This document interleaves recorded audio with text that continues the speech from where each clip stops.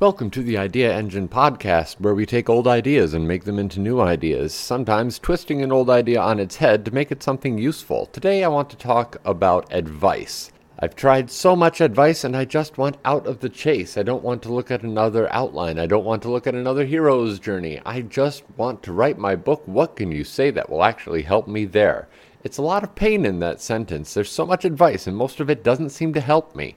This outline here doesn't work with my book. These character arcs are really contrived. These styles and these things don't fit what my vision is. For a first draft of any particular project, there is only one piece of advice that you need. And this is an absolute necessity. For your first draft, all you need is to finish it. Everything else, as far as advice, is for completed projects. For example, the hero's journey. Let's say you finished writing your story, which you should, but something's missing in the protagonist's growth. It's a big epic story about loss, love, life, coming to grips with everything, and finding your place in the universe. You get to the end of the story and you realize, wait a second, there is no reason for my character to have gone from this step to this step.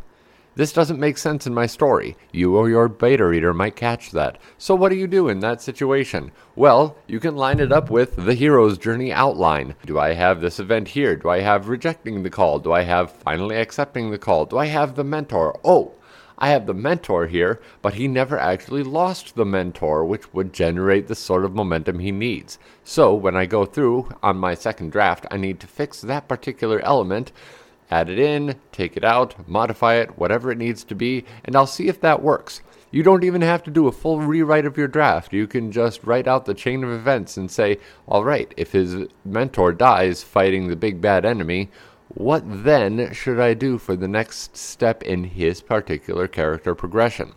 This is the best way to use advice, not before and certainly not during your writing, but afterwards. When you have finished your book, study what went well. Study what you are very satisfied with. Ask for someone to read it and tell you what was its strong points, because those are areas where, even though you might not be very confident in them, somebody else thought they were good, and if you want your book published, you are going to have to consider what other people think of it.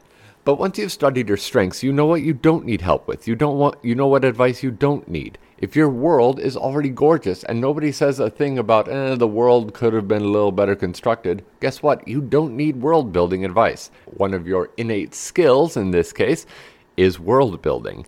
But then when you see the weaknesses, you can say, I don't need to burn myself out figuring out the solution. I can borrow someone else's advice and use that advice to fix it. When it comes to advice, one of the main things you have to remember is that there's a difference between hammers and screwdrivers. Hammers and screwdrivers in a standard toolbox are entirely different tools. They're both used for lumber and construction projects, but they're not used for the exact same thing. And so when you look at your story, you want to think, is this a hammer type of advice? Is this a screwdriver kind of advice that I need here? Because advice for world building is not going to necessarily help you with your characters, although understanding the world better could help you understand your character's motivations. You can use a hammer to drive in a screw, but a screwdriver is going to be better for it. You don't need to follow every single piece of advice you want, but you can ask for a lot of it. You can try out a couple different things and see if one works, see if another doesn't work.